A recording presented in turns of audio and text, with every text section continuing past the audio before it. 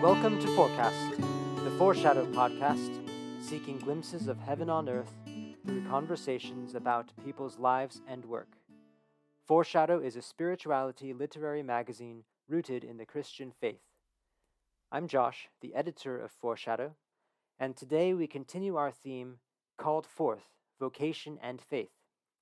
We've had a strong series of interviews so far this season, and today's episode takes a departure from those because I'm not interviewing anyone, but rather I'm mining a book called Thomas Merton on the Vocation of Writing, edited by Robert Inchausti. If you've been listening to our podcast, you will know that this is actually continuing the project I began last season.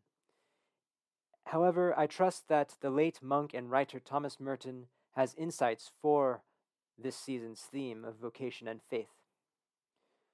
So to review from the previous episodes, which are episodes 19, 20, and 21 if you want to listen to them, but not all at the same time, of course, Merton has discussed our universal vocation to become new creations and to participate in Christ's work of making all things new. Merton has also been describing the challenges and gifts that writing brings as one way that people can fulfill that universal vocation.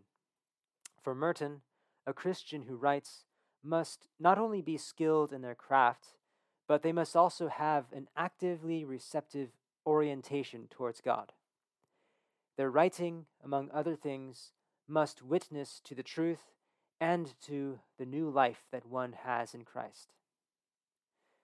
So today we'll be reading some parts of chapter 4, which is called On Other Writers. And here we see Merton's excerpts of Merton's writing to or about a variety of writers, such as the poet Dylan Thomas, or Boris Pasternak, who wrote Dr. Zhivago, or James Baldwin, or Albert Camus, Flannery O'Connor, William Blake, and many others. As I've been doing in the previous episodes, I won't comprehensively summarize Merton's writing as much as highlight the passages that resonate most with me and with our theme. And as a little bonus, this episode also features a poem that was read and written by Foreshadow contributor Matthew Andrews. So let's get started. Our first passage comes from a journal entry in 1948 in which Merton writes, "Dylan Thomas's integrity as a poet makes me very ashamed of the verse I have been writing. We who say we love God, why are we not as anxious to be perfect in our art as we pretend we want to be in our service of God? If we do not try to be perfect in what we write, perhaps it is because we are not writing for God after all. In any case, it is depressing that those who serve God and love Him sometimes write so badly, when those who do not believe in Him take pains to write so well. I am not talking about grammar and syntax, but about having something to say and saying it in sentences that are not half dead. St. Paul and St. Ignatius Martyr did not bother about grammar, but they certainly knew how to write. Imperfection is the penalty of rushing into print, and people who rush into print too often do so not because they really have anything to say, but because they think it is important for something by them to be in print." Merton repeats something that he has often written about, and that is how important it is for a writer who's also a Christian to write well. But in our passage today, he expounds upon that. For him, writing well isn't just a matter of, as he says, grammar and syntax.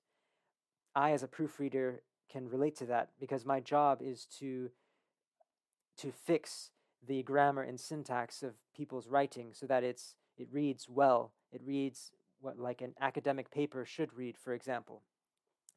But he's actually talking about a deeper kind of writing well, and that is having something worth saying. Although I've been writing myself for many years, studying journalism and creative writing in college and writing in graduate school after that, and beyond that, this is something that I've only really been learning recently. the importance of having a message worth writing about.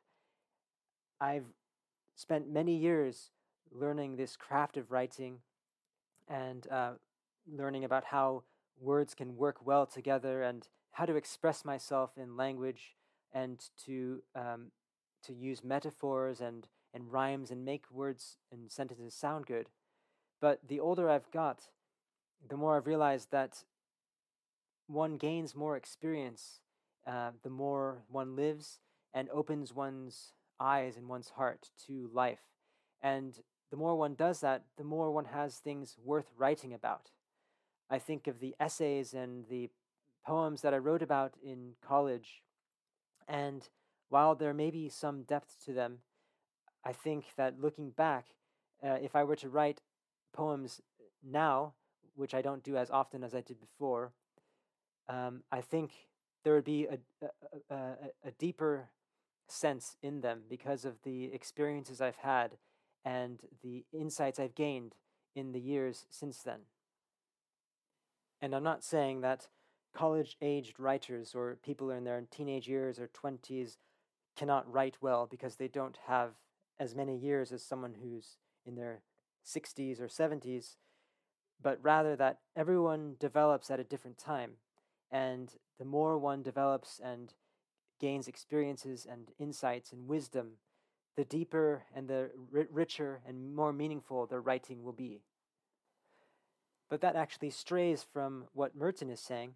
For Merton, the problem with writing isn't so much that people lack the wisdom and the insight or the experience to write, but rather, for him, he says it's because they're not writing for God. If people were writing for God, they would have meaningful things to write about. What does it mean to write for God? Well, this is something that Merton will go into more detail later in this book, and hopefully we'll have the opportunity to explore that in the later chapters. But to quickly answer, I think writing for God is, as Merton has said before, is about having an orientation of being receptive, actively receptive toward God, seeking Him in the various things we do, including in our writing. I think this includes writing to God. For example, how many of the Psalms are written with God as the audience because they are prayers to God. But I also think this includes any other kind of writing we do that's directed to other people. We can still give that act of writing as an offering to God and pray that God may use it to edify people and to point them to God. What gets in the way of this, Merton says, is our pride, essentially, because he says that so often people want to rush into print, not so much because they have something worth printing, but because they want to see their name published. And this is something that I can relate to, just how exciting it can be to have my name published out there, to have something I've written published. But that's not really the goal of writing for God.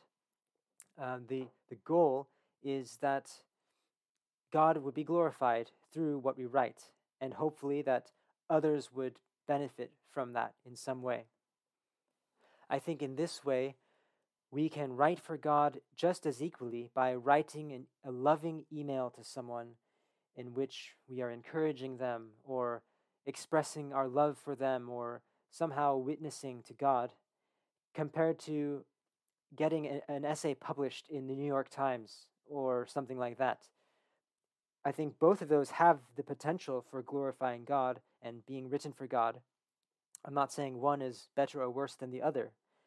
Although on a worldly level, if you can call it that, I think people tend to see the New York Times article as more successful than a simple email, because many of us write emails all the time, but few of us get published in a famous magazine. But when we're writing for God, those outward distinctions of status and success crumble. And what really matters is the heart and the reason we're writing and the message. And so in that sense, we can write for God just as equally if it's a letter to someone or if it's a sermon that we read to a congregation, or if it's a book that we publish, or an article or something else. So in summary, being a Christian who writes isn't just about getting our work published, or just about refining our skills at weaving together metaphors and rhymes. Those are useful tools to have, and if we don't have that knowledge to some degree, then our readers won't trust us as writers. As Merton says in a previous chapter, we need to show our authority as writers first, before people will listen to anything spiritual we might say through our writing. But ultimately, we have to cultivate our inner person and cultivate ourselves so that we are not seeking pride or our own glory, but rather we are doing this out of love for God, out of response to God's love for us, and not caring so much about the outward forms of success that our writing may or may not bring. This also requires a little bit of listening to how God might want us to direct our writing. And here I want to jump to another book that I recently read. It was lent to me by a relative, and it's very fitting for our topic. It's called Live for a Change, Discovering and Using Your Gifts by Francis Dewar. I recommend it.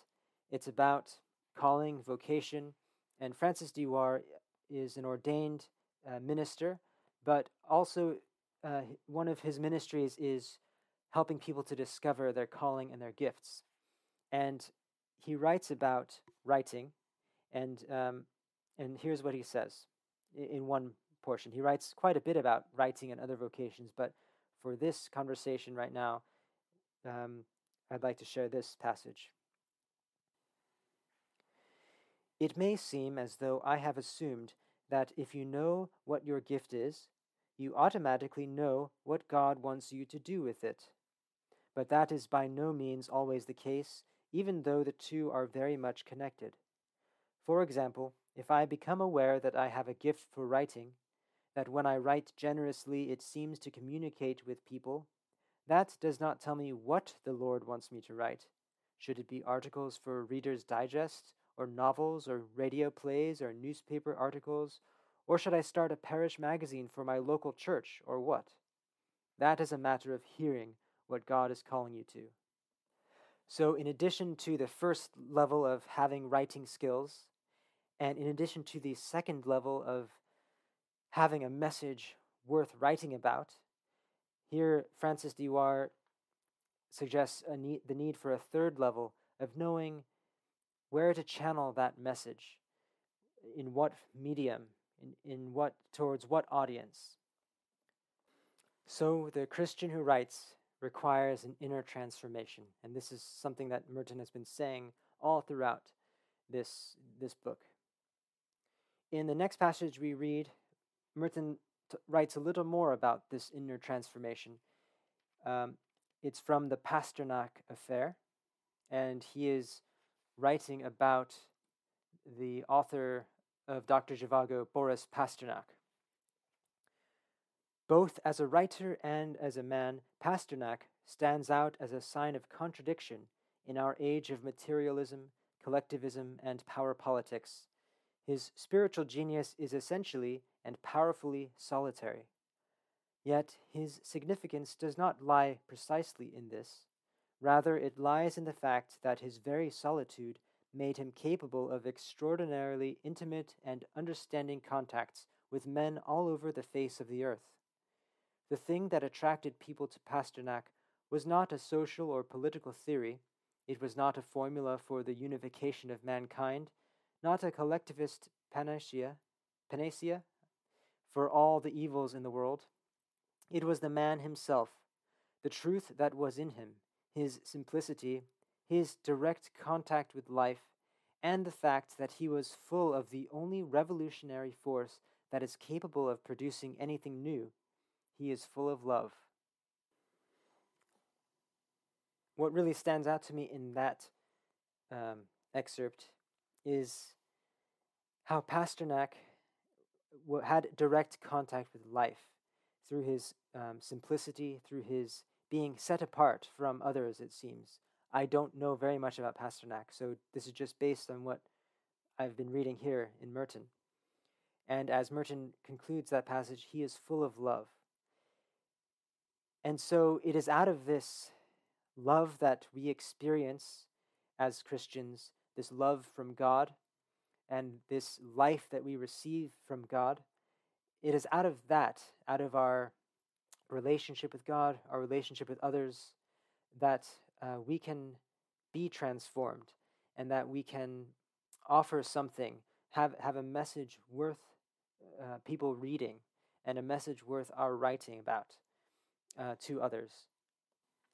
I think of the passage in the Gospel of John, soon before Jesus' crucifixion. He tells his disciples, "A new commandment I give to you, that you love one another as I have loved you." And there Jesus is telling them that he has loved them and he loves them and he has offered himself for them. He has just washed their feet, and he is about to sacrifice his life so that they may live eternally and that they may overcome death. And it is out of that love, once they realize that they are loved by Jesus, that they can then have the power to love others in a similar way. And I think it's the same with our writing and anything else we do, that we need to have that fundamental knowledge of Christ's love for us as well. He loved us so much that he gave his life for us so that we may live. And only when we understand that will we then have love that can overflow to others through our actions, through our work, through our writing. That's a message that's worth sharing, and it might express itself in a variety of different ways, and it will do based on our own experiences, our own languages that we speak, not only literal languages, but the kinds of things we talk about and the people that we will reach. But with that love as our source that's transforming us, we can then have things worth writing about. And I wonder if love is actually at the heart of writing and expression and communication. That at the end of the day, whether we're writing an article to be published in a magazine, whether we're writing an email or a novel or a poem or whatever it is, at the very heart of it, it's a sign that we love whoever's reading it, and more deeply that God loves them. And that's what writing as a form of ministry is. That's the sense that I get in this next passage that Thomas Merton writes, in which he writes a letter to Boris Pasternak. He says, "With other writers I can share ideas, but you seem to communicate something deeper. It is as if we met on a deeper level of life on which individuals are not separate beings. In the language familiar to me as a Catholic monk, it is as if we were known to one another in God. This is a very simple and, to me, obvious expression for something quite normal and ordinary, and I feel no need to apologize for it. I am convinced that you understand me perfectly. It is true that a person always remains a person and utterly separate and apart from every other person. But it is equally true that each person is destined to reach with others an understanding and a unity which transcend individuality, and Russian tradition describes this with a concept we do not fully possess in the West, sobornost. This reminds me of a famous quote that we read to know that we are not alone. I think Merton is describing a special quality in this author, that his writing has an ability to transcend all sorts of boundaries, that people who read his writing can sense a togetherness with the author, a sense of fellowship with the author. This is a gift that I think writing has, this ability to transcend space and time, so that someone who reads a work of writing can feel a sense of closeness with the person who wrote it, even if the writer wrote that piece centuries earlier. I think of the New Testament epistles, how so many of us continue receiving strength from it through the Holy Spirit and just through the words as well on the page. I think there's a kind of synergy taking place there. And I think that happens with so much writing as well. There's potential for this, that we can communicate not only information, but our very selves, our very presence, and even perhaps the presence of God, if God is working through us, to someone who's reading a work of art, a work of poetry or a letter or something like that. Even if it's an email sent from one end of the world to the other. Good writing and has this quality of togetherness. So, to summarize, perhaps we can say that the first step to becoming a good writer, or whatever work we might be called to do, the foundational step to becoming a good writer is to know that we are loved by God, because it is only out of that knowledge of God's love for us that we can offer love to others through our writing or whatever work we do.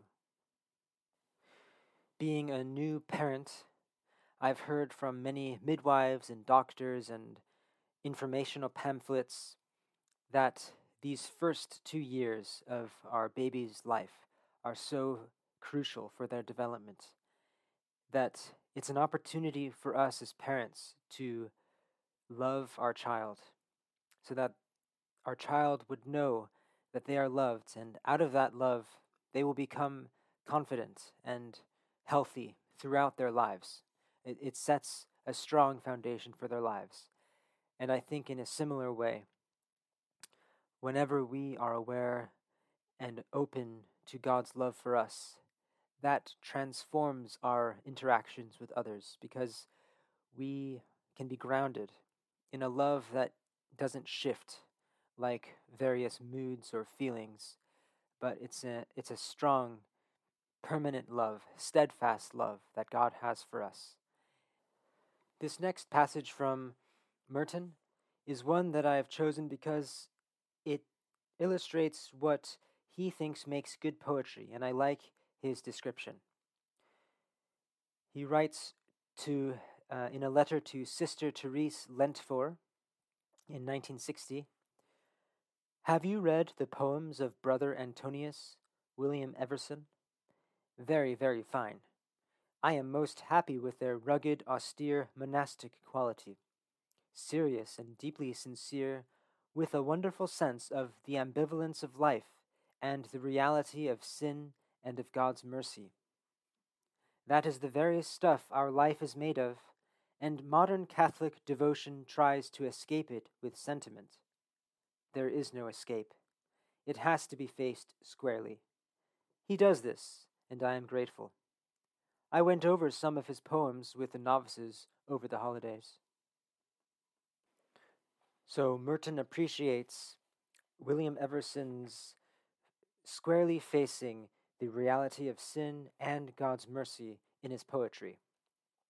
And I'd like to read a part of William Everson's poem called "The Watchers and We in the Fields." Just the beginning of it. I had not read William Everson before, but this is just to illustrate, I hope, what Merton is describing. "Dawn and a high film, the sun burned it, but noon had a thick sheet, and the clouds coming, the low rain-bringers trooping in from the north, from the far cold fog-breeding seas, the womb of the storms. Dusk brought a wind, and the sky opened. All down the west the broken strips lay snared in the light, bellied and humped and heaped on the hills. The set sun threw the blaze up. The sky lived redly, banner on banner of far burning flame, from south to the north, the furnace door wide and the smoke rolling. We in the fields, the watchers from the burnt slope, facing the west, facing the bright sky, hopelessly longing to know the red beauty. But the unable eyes, the too small intelligence, the insufficient organs of reception, not 1,000th part enough to take and retain, we stared, and no speaking, and felt the deep loneness of incomprehension.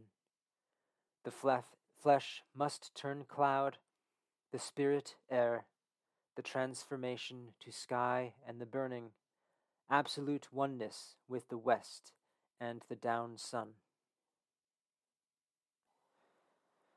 And now I'd like to share another poem. This one was published on Foreshadow earlier this year by Matthew J. Andrews, who is a private investigator and writer from California.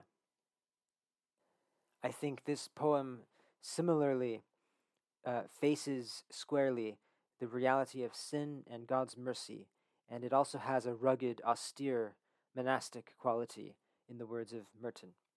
And we're fortunate to be able to hear the author read his poem. Jonah and the King. Of course I doubted him, crazed man of dust blown in by the wind, water-logged eyes, salt baked onto his skin, demanding penance in the name of a god foreign to my ears, telling stories dripping wet with madness. But he took my hand with surprising strength and guided my fingers down the length of his arm, to the wounds riddling him like pockmarks, those places where the grave's teeth tore into the skin, and to the patches burned with the corrosive splash of Sheol's stomach. And as I imagined the pain his God had made him endure, he drew my eyes up to his and asked me, "Do you now believe?" On the kind of surface level of writing quality, what I appreciate about this poem is the imagery of it. For the background of the poem, it's told from the perspective of the king of Nineveh, who is faced with Jonah, this man who has just been washed up on shore, vomited by a great fish, and who has been traveling throughout the city of Nineveh, as told in the book of Jonah, preaching that God will destroy the city in 40 days. But and so we can see this, the imagery of Jonah that we often, at least I often, don't think about when I read about him speaking before the king of Nineveh, that he has waterlogged eyes, salt baked onto his skin, after this journey through the sea and in the belly of the fish and through the desert, and telling stories dripping wet with madness. And then Jonah shows the king his hand and his arm with wounds riddling him like pockmarks, wounds which came from the teeth of the great fish, where the grave's teeth tore into the skin, and with the corrosive splash of Sheol's stomach. But on a deeper level, and this goes back to what Merton said earlier about how good writing has a message, I really like the unique angle and message that this poem conveys about the story of Jonah and even beyond the story. That it seems that what really persuades the king of Nineveh to repent, as we read about in the book of Jonah, is seeing the suffering that Jonah had gone through, seeing what he had endured, and for the sake of Nineveh, and ultimately, though, for the sake of following God, and who this God was. So what Jonah's wounds say about the seriousness of this God that Jonah is speaking on behalf of to Nineveh. as Christians, we read the story of Jonah allegorically, in the sense that we see that Jonah is a foreshadow and a sign of Jesus. And although I don't know if this poet intends this, some of the language in this poem hints at that, where he describes the grave's teeth. So it's not just the teeth of the fish, but it's the teeth of the grave. And the corrosive splash of Sheol's stomach, Sheol being the place of the dead. It's not just the stomach of the great fish, it's the stomach of death. And that echoes Jesus' death and how he was buried in a grave or in a tomb. And when he rose again, the scars were still there on his arms and in his side. But if we see Jonah as a sign of Christ, then we can hear Christ asking us, do you now believe, seeing the wounds in his side and the death that he voluntarily took upon himself in order to rescue us from our own destruction and from our own death. And so, while on the surface this may seem to contradict what I said earlier about us being aware of God's love for us, if we read this poem with the lens of seeing Christ in it, we can see that Christ has shown us the ultimate depth of his love for us by taking on himself death, so that he could overcome death for all of us.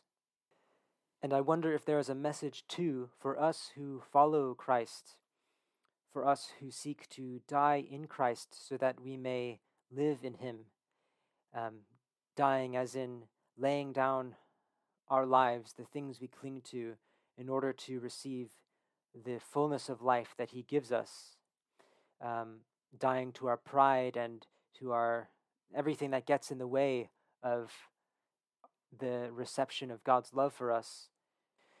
That itself can be a challenge and a struggle, and will leave its marks on us. And the life that we live, the challenges that we face, the stresses and strains of life, that can leave its scars on us as well. But when we receive the life that Christ gives us, and when we overcome those challenges through Christ, perhaps the scars that we have on our bodies and on our souls can be a sign of authority that we have. And when people see that, they can see that God has delivered us, that God has been with us, and that can encourage them to believe as well. To give a personal example of such challenges, and to connect with Matthew Andrews' poem about Jonah, and to conclude this podcast episode for today, I'd like to read something I wrote recently, which was a letter in response to Plough magazine's recent issue on music.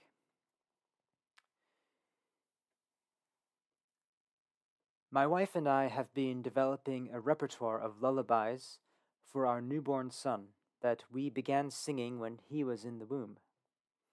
We don't only sing religious songs, but the songs that resonate most with me are those adapted from Scripture that I learned from my own parents when I was a child.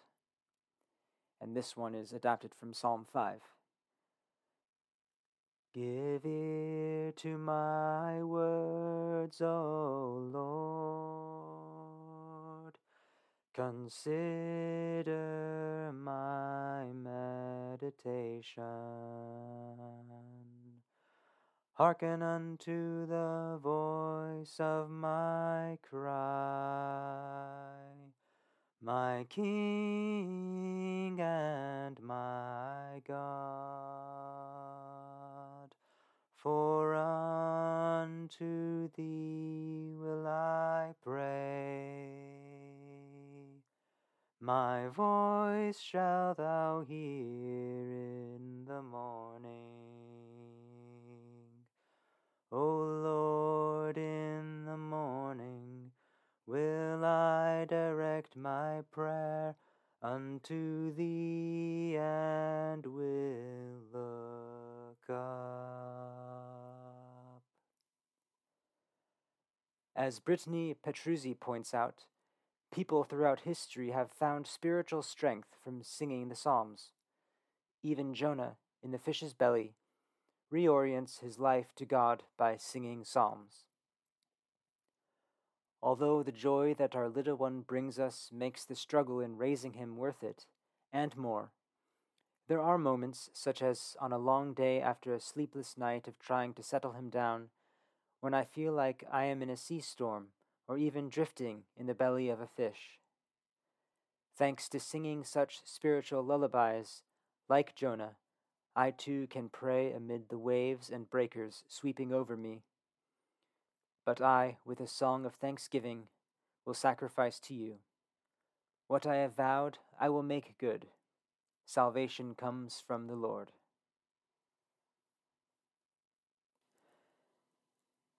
Well, that's the episode for today. If you liked hearing Matthew Andrews' poem, Jonah and the King, you can find that on the Foreshadow Magazine website. And we're looking forward to sharing a few other poems that he's written in the future.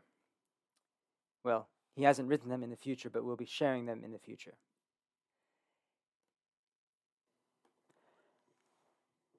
Coming up on Forecast will be an interview with a friend of both Will and myself, whose name is Jarell Paggio, who is a piano tuner, a jazz musician, and a music teacher. And I'm also looking forward to speaking with another friend from college, Jeff Nelson, who is a vocational advisor at Duke University. Will also has another guest lined up, and we are planning our first review episode of this season, where Will and I will be discussing previous interviews and conversations we've had this season and trying to glean insights and an overview of what we've learned from them in relation to our theme of vocation and faith. We would love to hear from you if you have any feedback on this season, any questions, comments. Perhaps we will discuss them in our review episode if appropriate. So please email me at foreshadowmagazine@gmail.com. And to find our website, just type in foreshadowmagazine.com, and you'll find art and poetry and music and nonfiction and other writing this season that also contribute to this theme of vocation and faith. You can sign up for our free weekly newsletter on the website, and please share this episode, our podcast, and the website with people that you think would enjoy and appreciate this. And you can also find us on various social media platforms. Thanks for listening. That's the forecast for today.